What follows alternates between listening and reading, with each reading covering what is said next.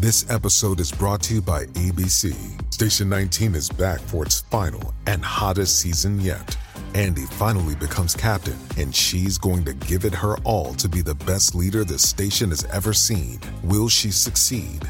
Get ready for fiery new romances and high adrenaline rescues. Watch the Station 19 season premiere tonight at a new time, 10/9 Central on ABC, and stream on Hulu. Stay in and maybe listen to the radio because we have our Scott Shantz joining us now. He's going to entertain us, right, Scott? Well, yeah. And Simi, what about, as my father used to tell me about, life school?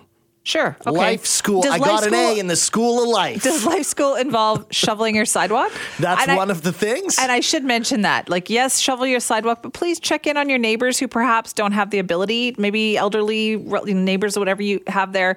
Make sure that they can get some help too. Yeah, absolutely. Actually, I have a neighbor who was like, hey, you want to pitch in on our snowblower? We're going to get a snowblower for like the community of like houses and stuff and then take turns using it. I thought that was kind of a cool idea. I hope you pitched in. Yeah, of course. Okay, good. Of course. Now, what are you talking about this morning? Yeah, I saw a really interesting study that I thought we should dig in on. It's about humor because we all like to laugh, right? Have a good laugh. And do you ever notice that sometimes the things that you think are funny, other people don't think are funny, and sometimes the other people that don't think that you're funny is often people of the opposite sex, right?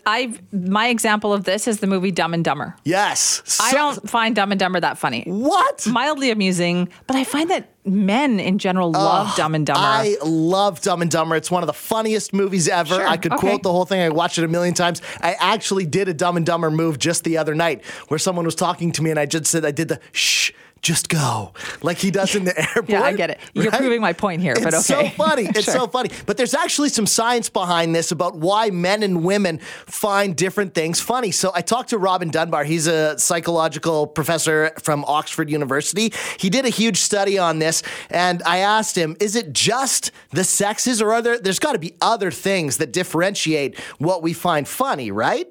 There are some complexities because partly it depends on age. There are striking age differences. That's kind of not too surprising because one category of cartoons that we were exhibiting were political cartoons, and understandably. And this was a exhibition of cartoons from the 1930s through to the 2010. So, what made people laugh in the politically in the 1930s or 1940s. This is not going to be the same as what makes us laugh now because those kind of jokes are very contextual, of the moment. And, 10 years down the line, nobody can remember anymore what it was about and they're no longer seen as being funny. So it was, age, therefore, has a factor in that. But allowing for age, I guess the one category of jokes that the two sexes rather, agreed about was actually verbal jokes. So they found verbal jokes actually not especially funny by comparison with some of the other categories, but they both agreed that on the degree of funniness of them. The big differences were really that men prefer kind of visual slapstick type jokes and women prefer social commentary type jokes. So surprisingly, political commentary came very highly rated. Now, the things that we find funny, is that inherent or does that change? Like, is it possible to convince someone that something they don't think is funny is actually funny? I think the short answer is no. I mean, it's clear that there are changes over time, with age, as it were, that certain kinds of jokes are preferred by older folk and other kinds of jokes maybe by younger folk. But by and large, what we saw was really suggestive very strongly of the existing differences in the social styles of men and women. The one thing that did seem to amuse men was, rather single-dimensional things. So they were basically just slapstick comedy, whereas the things women preferred were much more complex, and they were preferring different kinds of things as well. So their sense of humor kind of looked as though it was multidimensional. That mirrors very strongly sex differences in mate choice patterns.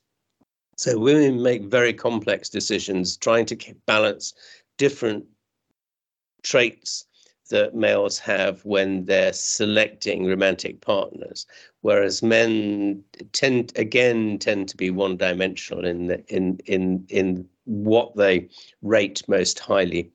So that's kind of one pointer in that same direction. But I think the real issue here is much more to do with the general differences in social style. So women tend to live in a much more focused and dyadic sort of world. So they have lots of friends, groups of friends, but their relationships with those friends are one-on-one.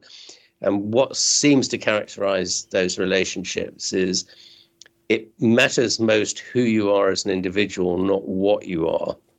So it's much more built around understanding the depth of your character, if you like. And in that sense, it's kind of more based on emotional content of the relationship and so on. Whereas what characterizes men's social world is much more a kind of clubbishness, in the sense that what matters is not you as an individual, but whether you belong to my club or not. Now, the definition of my club may be very, very simple as, can you get a bottle of beer from the table to your lips without spilling it?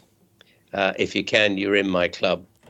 That's Robin Dunbar. He is a psychological professor from the University of Oxford. And yes, he would probably find Dumb and Dumber quite funny, Simi. Oh, you think so, do you? He's a guy, and we're, like you said, we're clubbish. If you like the things that I like, you're in the club. I think that's everybody, though. We all do that. We look for the things where we share a sense of humor with other people on, right? Sure, yeah. But most women, the things that they share a sense of humor on, they tend to go deeper on, They don't get Dumb and Dumber. This merits a bigger discussion one day. Thank you for that, Scott. You got it.